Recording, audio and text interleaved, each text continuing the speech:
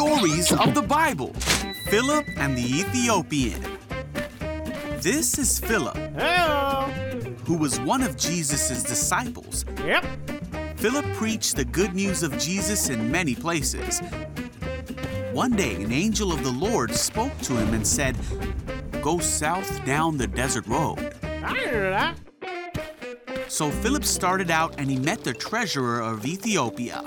The man had gone to Jerusalem to worship, and he was now returning to Ethiopia. He was in his carriage reading the book of Isaiah out loud. Hey there. The Holy Spirit said to Philip, "Go over and walk along beside the carriage." Okay, I can do that.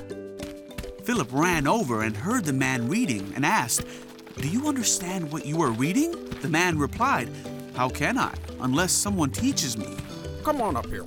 And he urged Philip to come up into the carriage and sit with him. This part here. The Ethiopian asked Philip, "Tell me, was Isaiah talking about himself or someone else?" So beginning with this scripture in Isaiah, Philip told the Ethiopian the good news about Jesus. As they rode along, they came to some water, Wait. Hold on. and the Ethiopian said, "Look, there's some water. Why can't I be baptized?" He ordered the carriage to stop, Stop.